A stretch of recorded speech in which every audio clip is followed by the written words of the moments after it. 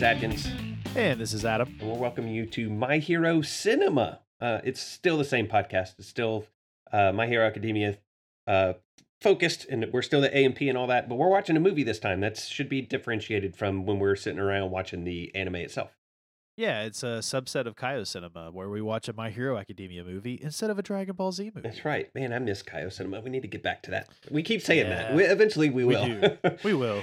I wonder if it really is the existential dread of having to watch the Dragon Ball Evolution movie that subconsciously has kept us from picking that project back up. I don't think so, because I was looking forward to a rewatch. You know, when I watched that movie, I was young and dumb, and I'm still pretty young and still pretty dumb, so it'll probably still suck. But I hope that it's different. It would be nice to kind of reevaluate it on a rewatch. I mean, we've got to get to Dragon Ball Superheroes Dragon Ball Super colon Superheroes at some point, or Superhero, because this one's called World Heroes Mission, and that one I think is just Superhero.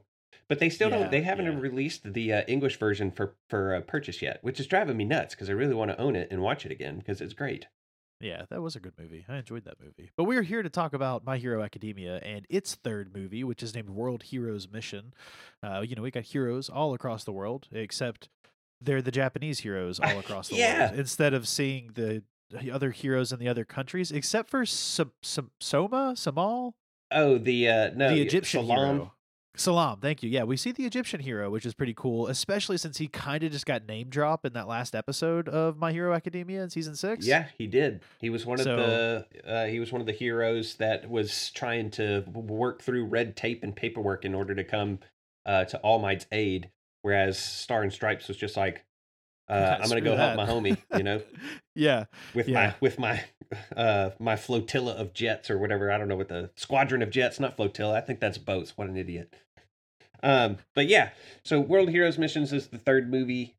We've covered the first two movies. You'll have to scroll back in the feeds to find those. They were pretty fun. And we did one time, did we do the MHA 3K with a movie, or did we do that with episodes? I can't remember. I think we did that with the movie. Because that was super fun. We hosted like a watch party at one point. Yeah, the watch party was a lot of fun. That was cool. We need to do something. Yeah, did we do that with a movie? I don't remember. I feel like we did. I feel like it was one of the movies for sure. Yeah, it was fun. We'll get around to doing more interactive stuff like that, especially because I think now versus then, whenever we last did MHA3K, we've got a lot more people that would hop on and be vocal and enjoy that. Our Discord channel has been popping off. Yeah, no joke. We got a lot of new folks in there. So hello, everybody. It's good to have you in there.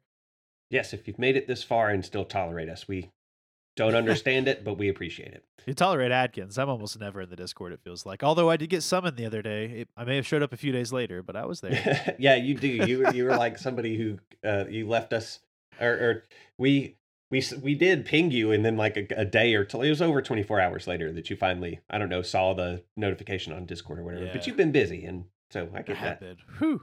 Man, and that's the reason this episode's actually coming out a little bit later than normal. We were hoping to record this like a week and a half ago, but hey, here we are. We're sitting down. We're doing it now. So why don't you say we hop into this, Atkins? Let's do it. Do you want to open up with the villainy dialogue, or shall I? I like to always start with the openings. You don't even write them down half the time, so I'll start us off. This isn't a recap. Well, so we kind of open up with the villain monologue, and he is going into about how, he's wanting to know basically why quirks were forced upon humanity and how quirks have only brought about tragedy. They're not a blessing at all, but they're just the beginning of the end. And he references like the book that has on the title there, it says Quirk Doomsday Theory. So I think we've kind of heard a lot about this Quirk Doomsday Theory in general from like the overall show, which is just basically that over time quirks are going to warp out of control and evolve to the point where people won't be able to control them, and it will effectively end the world or humanity as we know it.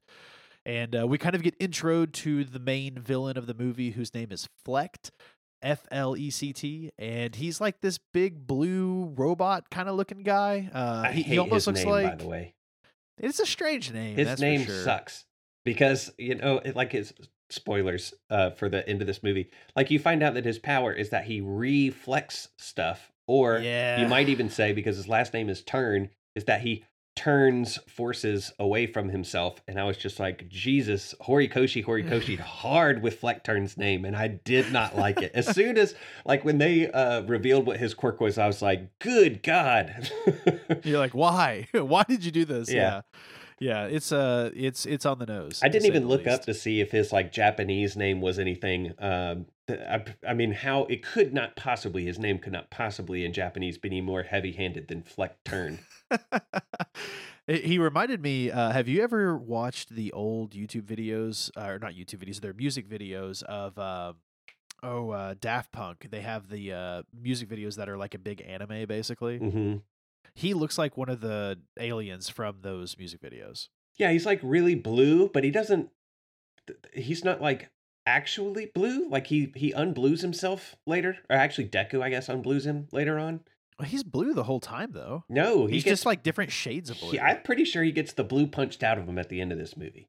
What? No, I remember him being blue like the whole time. Okay, maybe he does though. Anyway, yeah, we're introduced to this guy. He's there was a line in here that was really funny in this introduction. He's talking about how 80% of the population is sick with quirks, and then he says, "How many of the 20% will have relations with these quirk holders?" It's like, good lord. Well, and he's like standing up in front of this huge crowd, like all of these people, and they're kind of in like, I called it like a worship chamber almost. Yeah, I have in my notes that it's very heavy church imagery. Yeah, there is a lot of church imagery here, and he basically addresses this. Is it safe to call them a cult? Yes. Okay, he addresses this cult as Humorize. That is their name, and it's basically like a group of individuals that don't like quirks. They want the world to be quirkless, and he's telling them that it is time for them to take action, and they have to take action even if that means spilling blood for humanity's salvation. And we kind of transition away to someone that is part of the crowd running, and he is escaping. He's got this eye patch, and as he's running away, we see Fleck raise this dagger in the air. And the dagger thing is weird because it's actually Yeah. got a button on it that like triggers some stuff. Yeah, it's ceremonial dagger is there just because it's a ceremony, I guess. Because Yeah, he just yeah. you could have had the button on literally anything, but he still raises the dagger Like he's gonna stab something. like or he's cut gonna something. stab. They have like a little podium that's got the golden glowing baby, the first quirk thing, like below him, and I was like, how weird. Like you didn't have to do the dagger thing, but now you're just like threatening to like metaphorically sacrifice that first child. Like it was odd. Yeah, it's safe to say that Fleck is into the theatrics. That's Oh for God, sure. Like he loves hamming it up. Yeah, he presses this button and a whole bunch of machines do machine looking things. Like it's not really explained well, but it's like he presses the button which glows, which makes something else glow, which makes a cube emit a green gas which erupts from sewers onto unsuspecting citizens in a city somewhere. It like weirdly turns one dude just into a turtle. He had zero turtle characteristics about him, and then he just becomes one. Another guy, his like wing quirk goes crazy, and then another chick's hair grows uncontrollably. One melts, one erupts into flames. One dude is just crackling with electricity. Another dude is just shrouded in mist. It's strange. Like it's basically Trigger. They're basically flooding the market with Trigger and making quirk go crazy, and that usually results in the death of the quirked individuals. See, and I thought it was more than just trigger because it seemed like it was just amplifying quirks for some people, and then if they don't have a quirk at all, then it just doesn't surface. So, like that turtle guy, I assumed he had some kind of like either latent quirk or it was like a very subtle quirk, like maybe he's got scales or something. But then when this thing hit him, it caused his quirk to go into overdrive mode and basically just turned him into a freaking turtle. Yeah, that's Trigger. That's what Trigger does. I guess that is what I don't Trigger think does, Trigger yeah. works on folks that don't have quirks. And their whole thing is like, we're going to get rid of all the quirked people, even though a bunch Yeah. of them are quirked. They do an okay-ish job of like. There's one line of explanation for that later, and And it's an okay enough line. yeah. There are some Yeah. pretty good lines at the end of this movie in particular. The fight scenes at the end of this movie are pretty good too. One of them is pretty good. Well, yeah, one of them is pretty good. But you know, this scene is just like absolute chaos. Like I think there's even one guy who just emits a bunch of laser beams and cuts this city in like half. Yeah, I said Cyclops pops off. Yeah, exactly. And then this woman finds a man who didn't die, and she's basically just like, "Hey, you don't have a quirk. You're not exhibiting any signs of a quirk. This means that you have been chosen to be saved." And I mean, you can see on this guy's face, he's just like, "What? What?" Like, okay, whatever. And then we kind of smash cut over to an area that's actually introduced. It's named Otheon, I believe is how you would pronounce it. Yep. And the heroes are just basically being briefed on Humorize, who Flecht is, the fact that he's their leader. He's using this gas to trigger quirks, and basically the Humorize cult has hidden these bombs throughout all of these various cities. So there's all these teams across the world, basically at 25 locations with Humorize. I said offices. I mean, I don't like. I guess maybe you could say churches, headquarters, Yeah. whatever. And so we basically are just quickly introduced to all of these teams across the world, and then back at like Hero HQ, we've got All Might and a couple of like rando people in charge. Yeah, we've got teams in at Otheon. There's some in some are left behind in Japan. There's some in Egypt. There's some in France, America. They've got some folks down there. All Might is kind of addressing everybody from HQ, and they're explaining that like we need to find these bombs, duh, Yeah. and they might blow them up, duh. So All Might's like heroes. The success or failure of the task rests on your shoulders. Let's give smiles back to citizens who are threatened rather by terrorism. I have this at the end of my notes too when Midoriya is reflecting on everybody in 1A fighting for other people's smiles.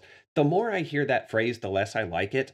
Like, it's a good concept for like a motivation, but they say it too often. It just sounds weird to be like, everybody's smiles, Like, I don't know. Yeah. That seems I'm getting sick strange. of hearing it too. Like I really keyed in on this movie where I'm just kind of like, okay, here we go again. Like I get it. No, I really do, but like can we have another cheerleading thing to say? Yeah. Then we get a deployment montage where everybody's got new stealth suits that are black, which is a good start, but then they just have neon highlights, which makes them not stealthy at all. Plus, Yeah. Endeavor just is a ball of fire in these scenes.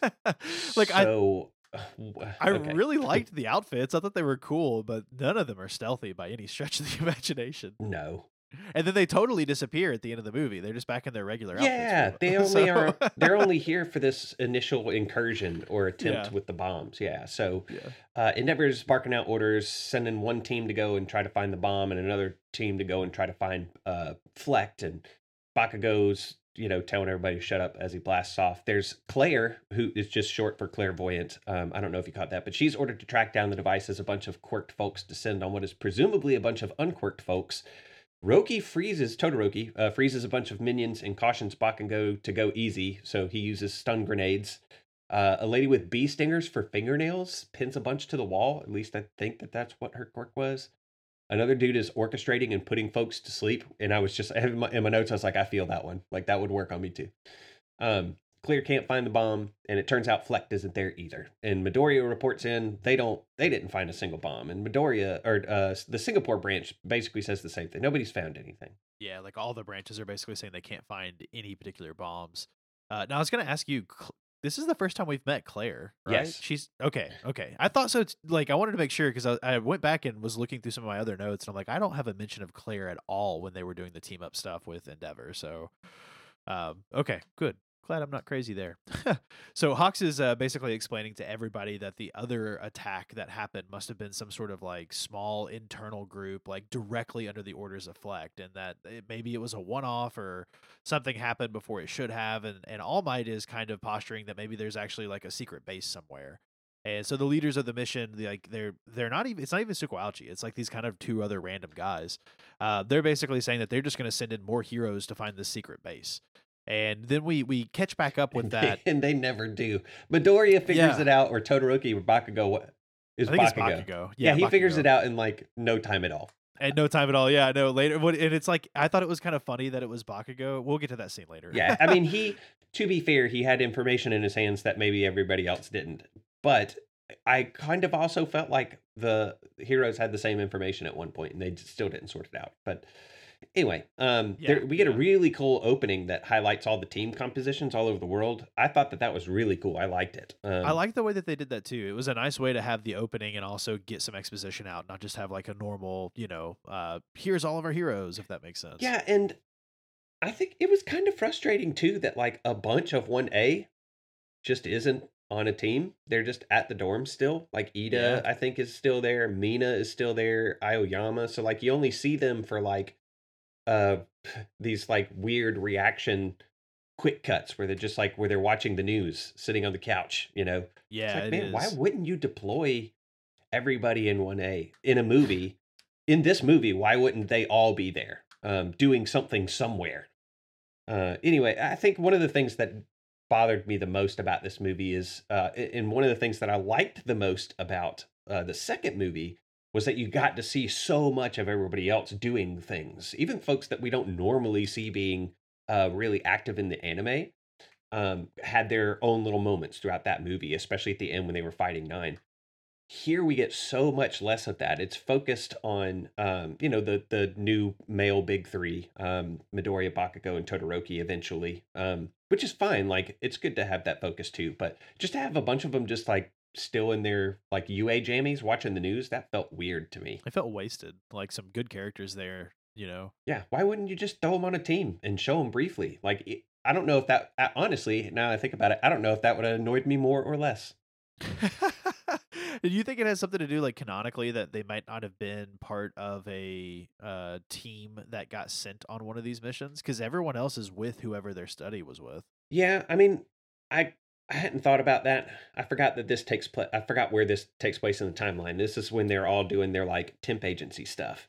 Yeah, so, like, you've got, like, Sun Eater with, oh gosh, who is with Sun Eater? He's Fat Gum. Kirishima, so Yeah, he's with Fat Gum, so, like, you've got them together, and then you've got Tetsu there as well, and then on top of that, I think you had Kirishima, or not Kirishima, Kaminari and some of his work study folks, like, and Tokoyami's with Hawks, so it makes sense that only some of those heroes would have been deployed to this. yeah, but not every one in 1A that we see on a team is with the person that they were interning with either. Are And they then and not? then Because Ochako and Sue are with the Dragon Girl, the Dragon Lady. well, Momo was with the snake-haired lady with Kendo, right? And Momo was on a team, and the snake-haired lady wasn't there. Am I remembering that That's right? no, you're not misremembering that. You're totally Okay. right. And then like Ida, I would have paid good money to see Ida running around with normal hero Manuel, who is always on the scene in the little blurbs in the anime You're and in the right. Yeah. manga. It was just like, what the hell is the number 222nd ranked hero doing? He's doing work, is what he's doing. Why isn't he on the World Heroes mission team? Right. Anyway, we can Yeah, complain about that later. we could, but regardless, before we got that intro, we follow back up with our eye patch brethren here that is escaping Humorize, and he has a package. He's got this little like suitcase, and he's basically like, if I don't get this to the heroes, the world's gonna be destroyed. Ah, Yeah, it's so dramatic. it really is. We get after the opening, we get introduced to Rhodey, who I remember talking about on the pod at one point, like when this movie was first coming out in Japan, and people were like, everybody on Twitter was just in love with Rhodey, and I was like, man, he better carry not just a candle but a freaking torch through this movie, as much as people were blowing smoke up his butt about who he is and how great this character is. I don't think he's worth all that, but I know that there are some people that like him, so I'm not going to talk bad about him. I just want you to know where my sentiments generally lie. But he does. We're introduced to him and his siblings, Roro and Lala, which okay. And he's going to work. They're going to study and make dinner for themselves if they have to. If he doesn't show back up, and they're like, "Well, what about stranger danger?" And like they're in like a mobile home, which isn't in the best shape. It's raggedy. They're wearing stitched together clothes. Even Pino is like, I think his little mask might have been kind of cobbled together too. I'm not Yeah. 100% sure. He kind of smacks of Pigeon Pete. I don't. That's such a like that's a reach for like a reference, but in the original 1987 like Ninja Turtles um cartoon, there's an maybe just one episode where Michelangelo has a pet pigeon named Pete that he puts a little mask on like Pino does. And he does show up, I think, in like some of the later series, maybe more prominently. But yeah, Pigeon Pete, Google it. Wow, that's deep cuts there. Yeah. Is it fair to say that they kind of seem like they're maybe in like this? What would you call it? The slums, I guess. Yeah, Yeah. it's not even I don't I mean it looks I certainly wouldn't have called it like a mobile home park, No, it you doesn't look know. like that at all. Yeah, Yeah. no, not like that. But yeah, so Rhodey ends up leaving them behind, and he shows up at this bar, and he's basically asking the bartender for leads, and he ends up having to like pay this guy some cash in order to actually find out that there are some open jobs. So he gets this particular job to basically intercept this package.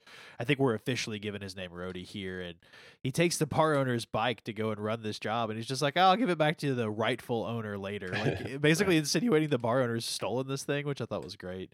And it's kind of like I don't know if you felt this way, but the scenery, this whole area reminds me of San Francisco. Like they show this massive big red bridge as if it is completely isolated from like everything else. It felt like San Fran to me. Hmm. I can see that. We get the big three out shopping. This has been Bakugo, Todoroki, and Midoriya. And Bakugo is doubly pissed for being on standby and also running errands. They're also like in full hero garb while they're out getting groceries. And the only reason that they're on the mission at all, which this is excuse works, it should have worked for 1B2. And we see like some 1B folks, but not very many. Is because they were all still on their work duties when the call came through, which is still like, come on, pros. Like, you don't have to drag kids into this stuff. Like, I don't know. I still Endeavor's struggle like, with but that a we little bit. do the contract right there. It Yeah. says it. They're like, we'll protect the world from humor eyes. And why does anybody, I think Bakugo's like, why does anybody even believe that garbage? They're taking a totally hypothetical idea and using it to justify their crimes. Midoriya says almost the exact same thing later on at the most inappropriate moment of all time. And I'll talk about that later. But then a jewelry theft breaks out. A couple villains like ripped straight out of the 70s They look are like they're from JoJo. yeah, it does. Which also has like a kind of disco aesthetic, if I remember Yeah, right. yeah. One has like a tornado styled quirk, and the other sparkles from his hands for speed. Um, the tornado guy tosses civilians in the air, which Midoriya catches with Black Whip, and then Todoroki skirts the crowd with the ice. Bakugo finds out that the sparkly man can also rip chunks out, like of his hair out and cause it to explode, but he's better at it. He's not impressed, and he just blasts back. Yeah, the other one like blows right past Rhodey into an alleyway. Todoroki's on hot pursuit, and he basically just takes out that robber entirely using an ice wall that this guy doesn't see at all. He just slams right into it. And Midoriya goes after Rhodey because Rhodey has picked up the case that was basically stolen full of jewels. And so Midoriya is now just running down after Rhodey, and he does finally catch up.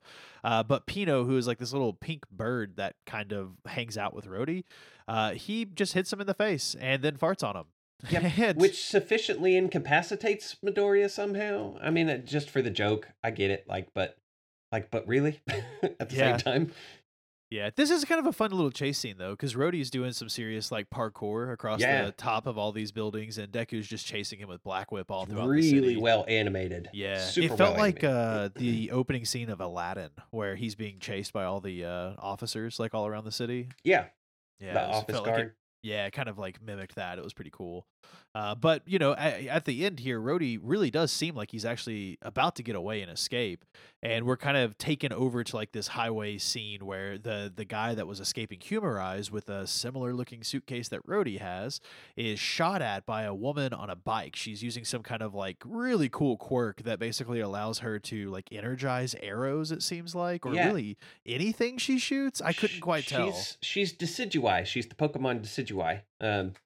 Like she can generate the bow, but she can't generate the arrows. So she does like run out of them at one point. But Decidueye is this like owl, this green. It's a grass type owl. Yeah. And like her aesthetic is very much like that. She reminded me a lot of that Pokemon, and she shoots the car, which nearly crushes Rhodey when it falls off of this bridge. Todoroki says that he'll take care of that, which is weird because Deku seems to move in the opposite direction and yet still ends up on the scene. It's weird. The like framing of that particular exchange between Todoroki and Midoriya was odd, spatially. But Rhodey heads underground to a subway and hops on, having grabbed the case, or so he thinks, of course. The wrapper from Eye Patch Man was underneath it. So, like, Yes. his was wrapped up, and when the Eye Patch Man's case was wrapped in something. And so when Rhodey picks it up, that little case or whatever he had shrouded around it is sitting there. But, he just thinks it's debris because there was an accident. And we do get a funny scene where Deku, like, runs and catches up to the subway car. Yeah, because once he gets into that subway car, Rhodey thinks he's just totally gotten away, but Midoriya's just like chasing him down. That He was just runs awesome. it down. Yeah, just runs it down, and they end up getting like off of the subway. They're in the middle of the tunnel, if I remember correctly. And Rhodey wants to know why Deku was chasing him, and Deku's just like, "Well, why were you running?" And so they kind of end up in this nice little like, what would you call it? Like a standoff, where basically Deku wants to see what's in the case. Rhodey won't let him see what's in it, and Rhodey actually kind of realizes for a moment here that Deku's a hero, and he's like, "Hold on a second. You're not even in your jurisdiction. Yeah. Like, are you allowed to even be doing any of this?" Which is a great point, and Yeah, and I thought kind it of was pretty sharp. something. Yeah, but it's also something that is like almost a huge story plot hole because at that point, why are any of these heroes here? Where are this country's heroes? Like, why are they not handling Humorize? You know what I mean? Right. I mean, I guess that the explanation for that is they are, but they're just kind of some of those background heroes that we see, but we don't know anything about or hear That's from. fair. Like they're not relevant to the story beat here, so they're there. You just have to pretend they're there, kind of I deal. also think that at some point Rhodey explains that there weren't many heroes in his Like neck of the big woods. heroes. Yeah. Yeah, yeah. But I mean, in all of these other scenes where we get across the world, there also aren't really any other big heroes that show up except for Salam. Yeah, that's true. Well, they there's a comical struggle over the case, which that ends up with it being spilled and its contents being revealed as a bunch of paperwork, and so Deku's trying to figure out where the hell the jewelry is. Yeah. But he's super confused too because he's just like, wait, what? And Rhodey is also obviously super confused. Yeah, because Rhodey was expecting jewelry as well. Yeah. But back at the scene of the accident, local authorities seem to have no problem with foreign heroes doing work. Like Rhodey was like, "Hey, do you even have jurisdiction?" Over there, Todoroki's like on the scene of an act of crime, cooperating with police, and Yeah. nobody bats an eye. Decidueye is pissed because she got a fortune in gems. Okay, well, to be a part of the 1% who's just like, "Oh darn, a fortune in jewels." But the obviously they report the mix-up deflect. Her name is Barros, I think, is what Yeah. they call her. Yeah. I I'm going got to her continue to name. call her Decidueye. Decidueye. Yeah. And he says, "Don't forget there's only one way for those possessed by the demon of sickness to atone and to give oneself to the cause of saving humanity." And he's talking to her about herself because she is quirked. And he's basically been like, "Yeah, you make up for this by giving your life to save everyone else's." Yep. Do what it takes. Yep. Well, we transition back over to Rhodey and Deku. Obviously, Deku is furiously apologizing because he feels like he has just insinuated a lot about what Rhodey has done, when in fact, it does not seem like he is part of the robbery that, Deku's trying to stop. And at this point, Rhodey's just glad that Midoriya doesn't think he's a criminal. So he's happy. He takes the case. And secretly, he's like freaking out because it's not full of jewelry and he knows it should be. And he has no idea what to do with it because he knows he can't go back and like hand it in. It's not the right stuff. And he realizes that there must have been some sort of a mix up whenever there was the big wreck. And so he just kind of takes off, says he's super busy. Obviously, he's super nervous. He's not really super sure what to do. And then out of nowhere, the police completely surround Rhodey, commands that he gets down on the ground. They even pull guns on Rhodey. And Midoriya hops in, tries to stop them, but the cops go ahead and just start shooting anyway. So Midoriya uses Black Whip to basically get them out of that scene. And they land on a train. And right as you think that they're about to be free, Barros comes in and is just lighting them up with arrows. Yeah, well, the plot twist is that the police weren't there for Rhodey at all. They were there for Deku. Deku thinks that it's Rhodey that they're after, and that's why he like suspects police brutality and intervenes when the shots start flying. So he like, because we find out that uh, Deku is being framed basically for mass murder. That word has already gotten out apparently. But he Spider-Man's like a champ, but does cause a multi-police car pileup before landing them on that train's roof. So like legit charges at this point, I guess. But he does like, why were they so quick to use lethal force? And it's because he's wanted for mass murder at this point. But in no time, he's having to use Air Force to divert the arrows from the Decidueye lady. The arrows can also be controlled. They're like energy passed maybe from the string that she was able to generate. Maybe, yeah. But it's really cool. Again, this is super well animated. Him like dodging amongst the trusses on the bridge, trying to avoid these arrows. Midoriya bails on the train for the sake of the passengers. Rhodey eventually just passes out, but Midoriya defies gravity and manages to fall faster than Rhodey to catch him in the nick of time. I do think that he gives himself a little bit of like a push, maybe. But it's always that's a silly thing that happens in movies a lot. Yeah. And he takes them underwater and out of line of sight, breaks line of sight, basically. Yeah, and Barrows decides to just take off on her motorcycle. So here's my question: what mass murder did Midoriya get charged with? I don't know. I assume that Because there's they like a were news report that indicates like 12 or 13 people died, but they don't really ever say what from. They just blame Midoriya for it, right? yeah, the only thing I could think is that he was like somehow charged after the fact for the thing with the quirk, the IDEO trigger, the first bomb. And maybe some people died in that. But that seemed Yeah. like a lot more people than 13 would have died from that. And he didn't come onto the scene until way after that, so he would have had alibis for that part. Yeah, there's just a lot of plot holes there for me as far as like why that happened. And I for sure thought they were after Rhodey. Like I thought that they were aware of him having the case or something. I don't know.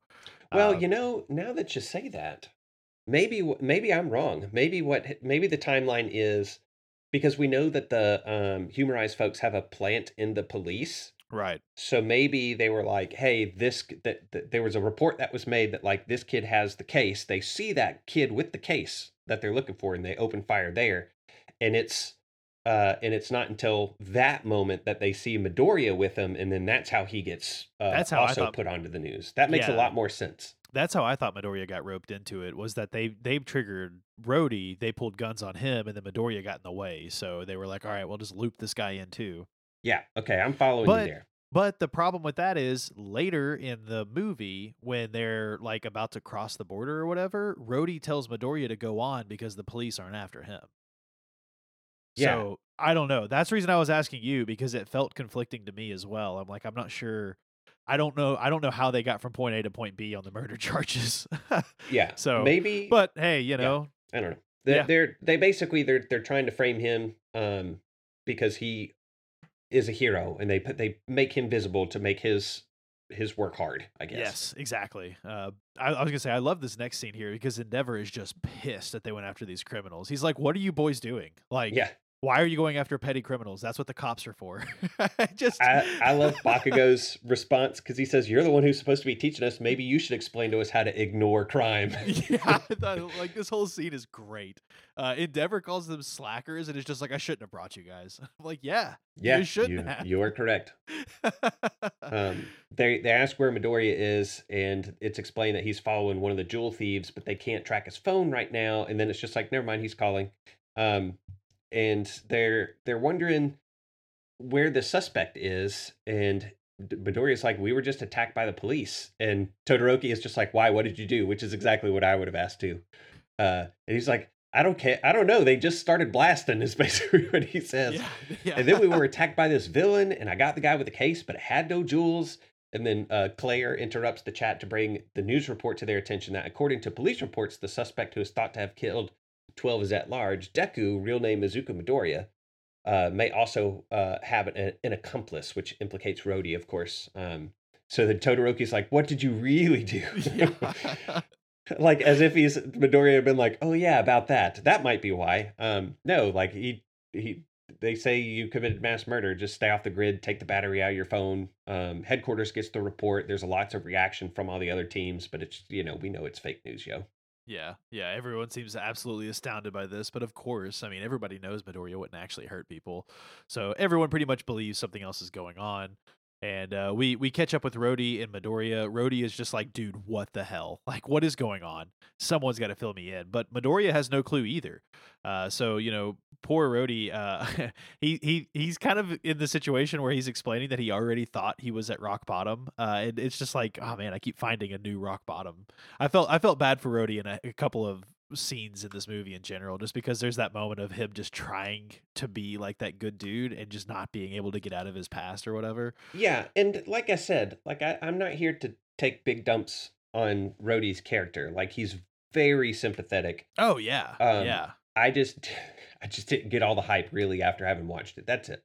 yeah. No, I Like was kind of shocked by the hype too. I definitely expected like I don't know. I expected something yeah, totally different. I just had different expectations based off what I had seen and heard off right. of. He suffers from, and it's not his fault. It's Twitter's fault. Twitter, it's your fault. Because there was an expectation that I carried into this movie about him that I kept twiddling my thumbs waiting for this thing to manifest that never did.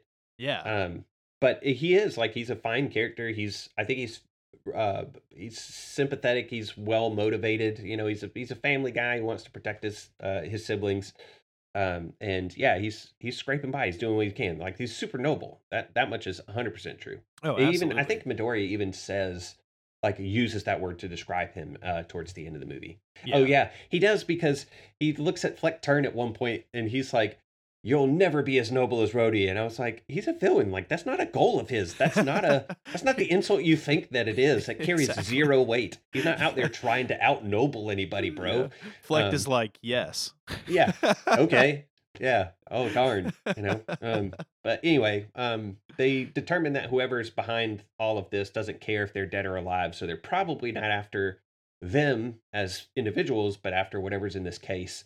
And Rhodey's like, well, let's just give it to him. And Doria says, well, if what's in there is so important, then they'll want to silence us either way. Like we shouldn't incidentally or accidentally help the bad guys. Yeah. Yeah. Eh, And Rhodey's even like, well, let's just blow it up. And Midoriya's like, well, that still doesn't fix our problems, man. Like, and they go back and forth. This next plan is contacting the police, and that's when Midoriya's like, we can't, like, if the police are involved, if it's related to a crime, we can't give it over to the bad guys. You Yeah, know? yeah, and I love it too because Rhodey's just like, well, why don't we just ask the police for $1 million in exchange for the case? And Yeah, Midoriya's like, well, that would actually make us criminals. right, right.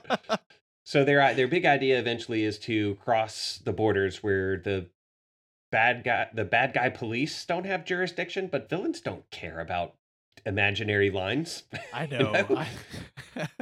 Yeah, because they just decide to run for it to get to a point where basically they can't be arrested. But I would imagine that even after a bit of paperwork, they could get that other country to extradite them. Oh So, yeah, but I'm yeah, I sure. mean, Happens all the time. yeah, yeah. But regardless, that is their bright idea. So they are going to cross the borders into an area named Clade. So the police either can't follow or can't do anything about it if they do follow. And Rhodey's just like, yeah, sure, that's a great idea.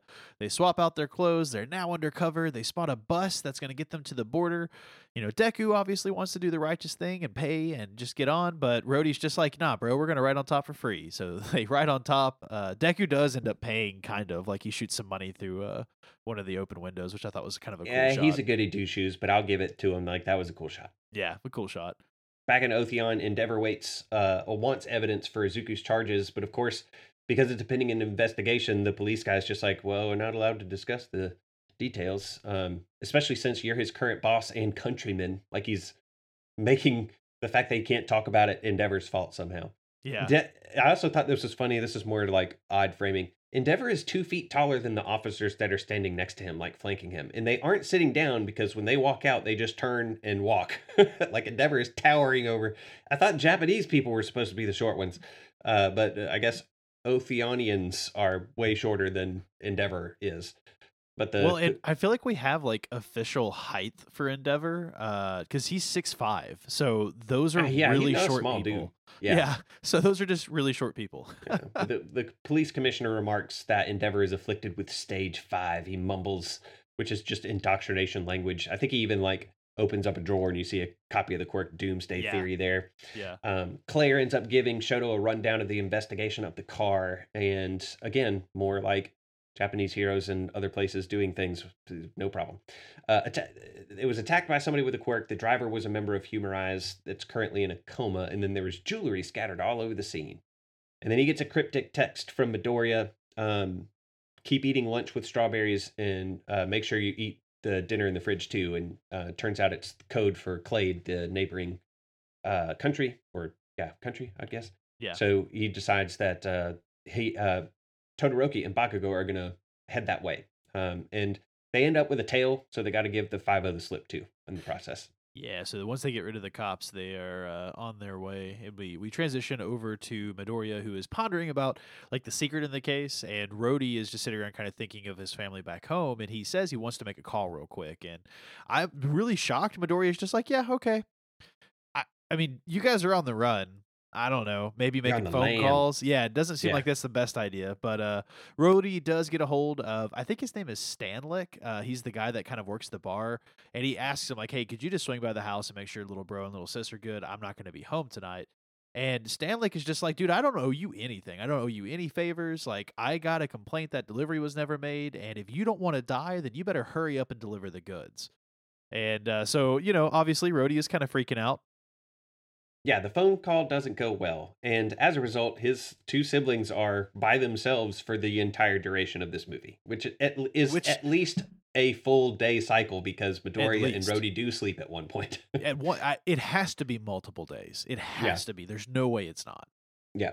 But yeah, Midoriya and Bakugo discuss the case of the confused cases. And Todoroki's wondering why the police aren't mobilizing for that case, and Bakugo deduces that they've been infiltrated by Human Rise. Midoriya ends up consulting a map and figures out that there's no like public transportation across the border, so they're gonna have to hoof it. Rhodey complains and gets offered a piggyback ride by Midoriya. You don't have to walk, just hop on my back, bro. And he says that's what my strength is for, helping people out when they're in trouble. And this is where they catch some Z's. They're sleeping in a barn. Rhodey has a dream about his dad and his siblings when they were a little bit younger. And this is basically just to kind of set up the puzzle thing Yeah, because pretty much. he dreams about this. It's a dream, but it's a memory about getting this puzzle thing from his dad, which his dad helps him solve, and he gets like a pendant for doing it. It's a pocket That was watch. inside. Yeah, No, it's like a. It wasn't a watch, was it? yeah. I Wasn't thought it it was just like like a a? little pocket watch for always watching out for his siblings. I thought it was just like a picture pendant, like a photo little Maybe it claspy is. thing. Yeah, but it looks It's like it's in got the shape of like a pocket watch. yeah, it's round. It has like a door, like a little clasp where it opens and closes, much Yeah. like a pocket watch. I just don't remember I don't seeing think there's a clock in hands it on it. though. Yeah, I Yeah, think it's just to keep like a picture. yeah, that's what they. Yeah, it's a pendant, Adam. Pendant. Yeah. Yeah. Hey, That's the word. we're We full got there circle. eventually. We're full Yeah. circle. um, but yeah, so he gets the pendant. He heard that he had abandoned them. The dad, Rhodey, was told that his dad bailed on him and the kids to go and become a member of Human Rise, and their house was graffitied as a result, and they were ostracized for what they might have quote unquote picked up from their dad. So that's why they're living kind of in a van down by the river, colloquially. He wakes up and he tries to sneak off, but the bird Pino gives him hell, and then tries to wake Deku up, but not before Rhodey makes a call.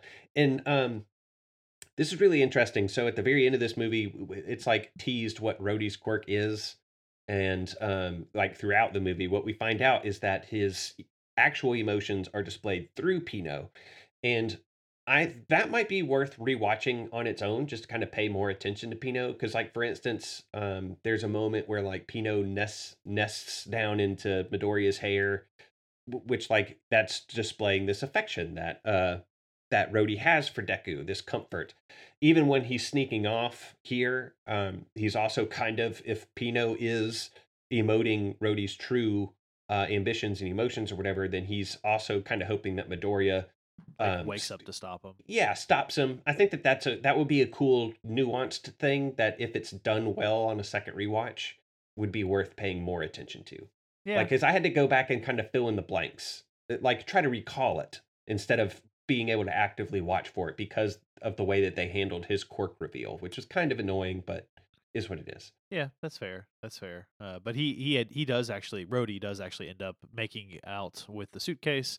He makes a phone call with like a nearby phone booth, and the bird does end up waking up Midoriya. Rhodey flags down like this helicopter that's got. I guess he must have called somebody that effectively, He called the police. he was must have. Yeah. Yeah.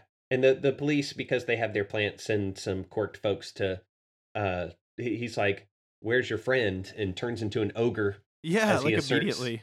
Yeah, and he's like, "Hey, you guys must have sorted out by now why it is that we want that briefcase so badly." And Rhodey's like, "No, we didn't." Yeah. Like he's trying to like talk his way out of it. He just wants to get back to his brother and sister though, and he figured that this was the fastest way to do it. Turns out he was wrong. But Deku does use Air Force and then a smash on the attacker, and the smash sends him careening into the helicopter. Deku runs towards Rhodey, who thinks he's coming to smack him, I guess, or discipline him for doing a silly, dumb thing. But instead, what he does is he intercepts an arrow that had been fired by Barrows / Decidueye. And then he uses another smash to kind of put up a like a smoke screen, like it's a dust screen in the space between them, and so they managed to give Barrows the slip again. She's been She's been foiled 3 times now. Yeah, no joke. She's only wishing she was Lady Nagant. Honestly, like the whole movie, all I could think of was like Barrows wishes she was Lady Nagant. Yeah. Deku is mostly fine due to the pocket protector trope, which is a thing in, like, it's a trope in media where, oh, this would have killed me if it weren't for this pocket Bible or this, Yeah. my dad's, pocket watch or whatever. But they do end up in a cave for the night. And this is where some of the more emotional, relational building stuff between Midoriya and Rhodey take place. Yeah, because Midoriya is he's damaged his phone at this point because that's what blocked the arrow, and he has been to some extent injured or was about to be very massively injured. And Rhodey's just like, dude, why would you do that for me? Like, you don't even know who I am. I even betrayed you, and you still took an arrow for me, literally. And Midoriya explains that, it's one of those things where he just can't help but help someone in trouble. And Rhodey wants to know why he would help him. Even if he's a bad guy, he doesn't deserve it. But Deku says basically that it's always worth helping someone when you can, no matter what. And that's why he admires heroes. He wants to be someone who can save people with a smile on his face the whole time.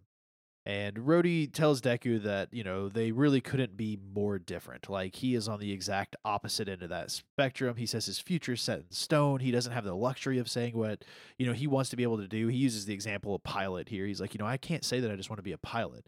It's all he can do to just provide for his siblings. And Midori is about to offer some kind of existence here when Rhodey's just like, nah, shut up. Like, I don't want the pity. That's not what this is. He's just trying to explain his situation. And he says that, he always thought the heroes were just people that wanted attention and wanted to make more money under the guise of actually helping others.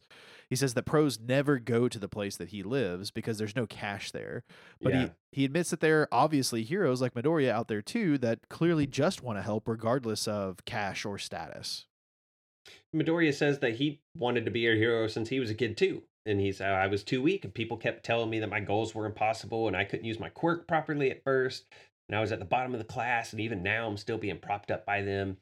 So he's like, I'm still weak, and that's why I want to improve and become a hero who saves people, and always with a smile. And then this is where Pino kind of nests down in Deku's hair, and they finally exchange names. Yeah, it's after all like this time. yeah. Do you remember one of the Dragon Ball movies where it was like 30 minutes in before Bulma and Goku finally are just like, oh yeah, we don't know one another's names. Yeah. Same situation here. Flecht gets another update from the police, and then Deku, like, it's a very brief scene. Deku leaps painfully up at the first sound, assuming it's a villain. But Rhodey has stolen a car under the name and authority of the World Hero Association, which is pretty great. I thought that was great.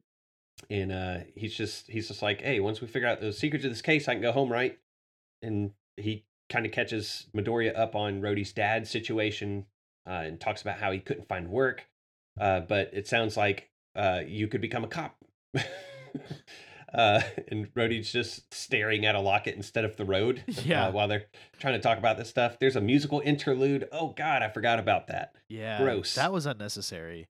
Why we basically got a song and a montage of these two characters just traveling across the countryside. Yeah, Like, you the guys know how I scenery's pretty nice, feel but about musical interludes in movies like this anyway.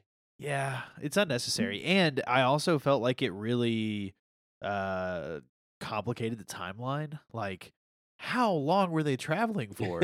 Yeah. Because this makes it seem like it was weeks. It couldn't have been weeks, but it can't have been less than a couple of days either. So I don't know. The only thing I took as a note during the musical interlude was that they see a double rainbow all the way across the sky at one point. And then this is like, I noted Deku, that apparently Otheon, whatever country it's in, literally has every landscape possible. right. Deku, this is where we get the tease about what Rhodey's quirker is and how embarrassing it is, but we don't get told what it actually is until the very end. But they do arrive at the border. There are police everywhere. Rhodey offers Deku the case and offers to part ways. He says, you go sort this case thing out and I'll chill and just survive off the land until you get back. But they're interrupted by Barrows again. So Deku's like running up the wall with Rhodey in one hand, that was a really funny aesthetic. So we get into kind of the first major, like, actual quirk battle thing in the movie here. So he's dodging arrows, but she is offered some balls from the dude in the helicopter with her. And, like, it's not that kind of anime. He like has Like metallic bearings, Yeah, basically. yeah, Yeah. yeah. Ball bearings. That's what I should have written down. That's what I wrote down, ball bearings. Yeah. So he has a quirk maybe similar. There's a person in Class B who's able to like drastically Enlarge. change the size of things, and so he's able to make those Is ball that bearings his quirk massive. or her quirk? I think it's his quirk. Okay. Because I So assumed his quirk was turning into a golem. a golem. Yeah, because he turns into like an ogre thing. I think that's a different guy. Oh, I thought it was the same guy. Okay, I could be wrong. Maybe I'm wrong. Well, the cliff beneath them is demolished by these ball bearings. So Midoriya black whips onto the helicopter, and Delaware Smash Air Force kicks it. He lands on the ground. They scramble for the case amidst more dropped ball bearings, with Rhodey just like hanging from a cliff by one hand. He tosses the case up to Deku, who's sidelined by arrows, even as like the ball man shouts Humorizes catchphrase. Yeah. They say it a lot. Oh shoot, what is it? I didn't write it down. I just wrote catchphrase. I didn't actually write it down either. I've got it in here somewhere. It's something about something humanity, blah blah blah. And this guy kind of looks like a Sportsmaster. If you ever watched any of the old what is it, Young Justice cartoons? I hadn't. Yeah, he reminds me because he's kind of got like a hockey mask on almost. Well, he does. He is frozen in place by Todoroki. Yes. Who then saves Rhodey and chastises him for chastises Midoriya rather for difficult to decipher codes like in Hosu, which was also a text message that Todoroki had to decipher. Then a lot happens like really fast. There were parts of this movie that were really hard to take notes on, and this is one. So like Bakugo engages with the arrow lady and the ball guy turns tail. Bakugo uses explosions to dodge around, homing arrows and snipe them as he advances. She runs out of arrows. Bakugo lands on the helicopter and demands that they stand down or get blown up. She drops out. I think she had a parachute, that it wasn't like ritual suicide. Todoroki's got the case. Bakugo lets Deku know that the case is connected to Humorize, and then Deku spots the secret compartment. And all that happens like really quickly. Yeah, yeah. And one of the things I did note about this entire scene that I really liked is that Todoroki and Bakugo are both just in their civvies. Like, just in normal, regular outfits, just kicking butt. I thought that was really cool. But Todoroki's got the case. Bakugo tells them the case is connected to Humorize, like you mentioned. And Midoriya actually ends up spotting this like hidden compartment on the suitcase itself. It's like part of the corner piece falls out, and out falls this puzzle of some sort. And it's immediately recognizable. It's the puzzle that Rhodey dreamed about however many days ago at this point. And because it's the puzzle, his father gave him, he knows pretty much how to solve this because it's 1-to-1. So he just grabs it from the guys after being like, hey, I can solve this. He quickly does it. An SD card falls out along with like this another, it kind of looks like a stick of RAM, but it's like translucent. So yeah. Nobody on the scene can identify what that one is. Yeah, it's just like another piece of hardware. And this was when I had in my notes, like, was the eye patch guy Rhodey's dad? Like, what a weird coincidence that puzzle would be there. Maybe the eye patch guy was his dad, since we already saw that. That was my first crack at it. But then we kind of quickly follow up with Flecht and the police chief. They're having a little Zoom call. And Flecht is just not worried at all about this at this point. He's like, hey, if you know that they're fleeing for another country, whatever, that's fine, because that means they won't be around here to get in the way. So he enacts Code 66 pretty much, and for the salvation of humanity. And he hits that button on the dagger again, and the whole room lights up just like it did at the very beginning, all these different colors, and it looks like it arms the bombs across the world. And all the members are like, like they're all freaking out. Yeah, apparently they don't have any of the devices in Clade, which is why they were like, if they're over there, they can't really spoil anything that we've got going on. And then also, if anybody with quirks was doing research in Antarctica, they would have been fine as well, because there isn't a bomb down there. Humorize streams to the world that they will now fulfill their purpose to protect the powerless from those infected with the disease known as quirks. And the cleansing will take place in 2 hours. So he's villain-splaining. Yes. Giving a time, like, they would have been successful if they just did the damn thing. Like, guys, don't put the world on blast for this. They do try to, they explain it in such a way where they were like, well, we want them to know the location so that all the pro heroes gather there and they get caught up in the blast. But you don't have to like you could have there are easier ways of doing that and just being effective at it Yeah, but than putting a time on the it. pro heroes are already there. Yeah. That's the Not thing, right? Like, yeah. that's what, I guess maybe, I mean, we don't know the blast radius of these bombs, but basically, Fleck continues to say that if they want to prevent this, they're going to have, the bomb areas revealed. Like, they show the heroes where the 25 locations are, so that way the heroes can get there. And the whole thing is basically that Fleck wants those pro heroes there, so that way when the bombs explode, they get triggered and kill themselves or kill everyone around them or whatever. The pro heroes would all be gone. But, Yeah. like, they're already aware of these locations, so they should already be nearby. They are. They are. I think that one of the things that you find out is that some of the countries have multiple it seemed like some of the cities even had multiple bombs, but it Yeah, could have been that a location didn't equal one bomb. One location might needed four because it's a larger city or whatever. But sure. Yeah. people start panicking everywhere if they were, in a city that was marked on the map. Of course, that makes some sense. We see some of the pro heroes kind of distributing responsibilities. So, like, Fat Gum puts Amajiki on rescue duty. Kirishima and Tetsu get to work securing an evac route, which is it plays out weird because Amajiki just kind of picks people up in the air with tentacles. Like that's it. He just like lifts them up.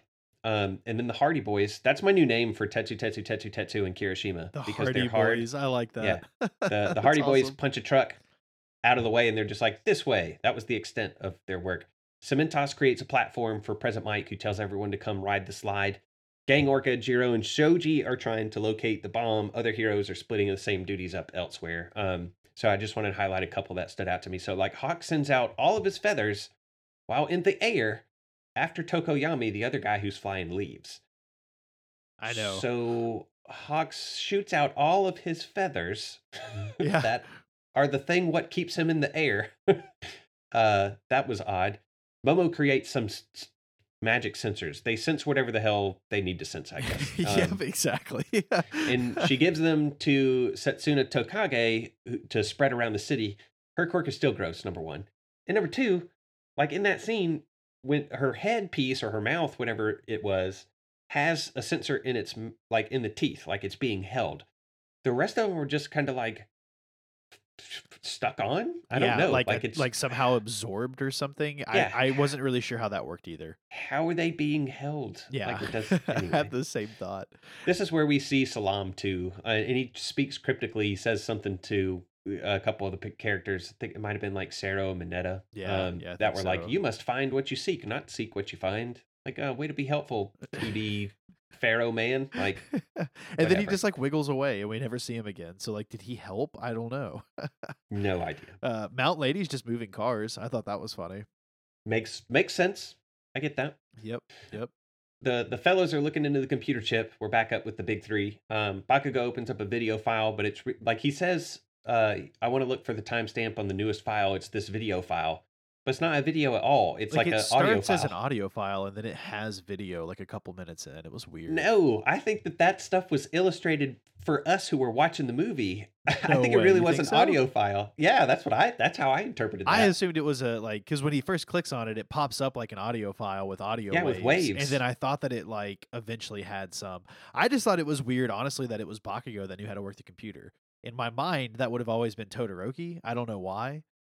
Bakugo knows how, I mean, he knows how to do everything. He knows how to work computers and cook, He's like really convenient when unexpected, like with patience and things I would not expect Bakugo to be good at. IT, not one of them. I don't know why. Right. But the idea, like, even then, the idea of looking at this massive folder structure and just being like, oh, well, I guess I'll just look at the most recent date and see what's there. I don't think that would occur to a lot of people. And I also don't think that really makes a lot of sense either. But that's Yeah, you either just here or clicked there. organized by date most recent, and it was fine. Yeah, whatever. So they get some information that the guy that had the eye patch was actually Alan Kay, and it's basically like a self-recording of him, and he's explaining that he was kidnapped by Humor Eyes, and him and a few other people, they were basically taken hostage, and their families were held hostage. They were told to basically create these bombs, and if they didn't didn't help, their families would be killed, and that the first attack was a ploy to get all of the big pro heroes to those locations so that way they could actually explode those bombs right in the heroes' hands and then use the vacuum of chaos afterwards to let Humorize basically build a new world where only quirkless people are allowed. Fleck will take over and rule, and effectively, they'll have like this new world order under Fleck. And he also reveals that Eddie Soul, who I believe is Rhodey's father, lost his life helping him. And they've made this key, which is like that stick of ram kind of thing that I was talking about, to disarm the bomb at their base. And that's pretty much it. Yeah, and we get a scene where we kind of see Rhodey and even Pino beginning to shed some tears, but that moment of emotion is interrupted by folks loudly reacting to the news behind them, because Otheon, where they are, is one of the targeted areas. Or no, they aren't in Otheon anymore, but Otheon is one of the targeted areas, and that stirs Rhodey up. He's like, bro, I gotta help, my siblings. And so there's a scene of the siblings like cowering inside of the mobile home as people are just running away and they aren't following suit. They just don't know what to do. They're kids, they're just hanging out. So Todoroki wants to send this to HQ, and I like this because Bakugo and Deku are both at the same time just like, no, that's a bad idea. Can't do that. They both say it's basically way too late, that there's not going to be enough time for the pro heroes to actually react or do anything. That's not the sense that I got from them. I thought that the way that Midoriya explained it, and I think he explained it in Bakugo, he knew that Bakugo understood this to be the case, is that even if the heroes knew that the bombs were there to take them out, that if they knew that people there needed help, that they wouldn't run away. Yeah. So it'd just be like wasted time. Yeah, definitely. But Todoroki's like, well, then we use this key, but how? And so Bakugo's comment is, well, only an idiot would make a key without telling you where the lock is. And so he zeroes in on a location that wasn't part of the announcement. So all these bombs are at Humorize headquarters, I guess, or in cities where Humorize has headquarters.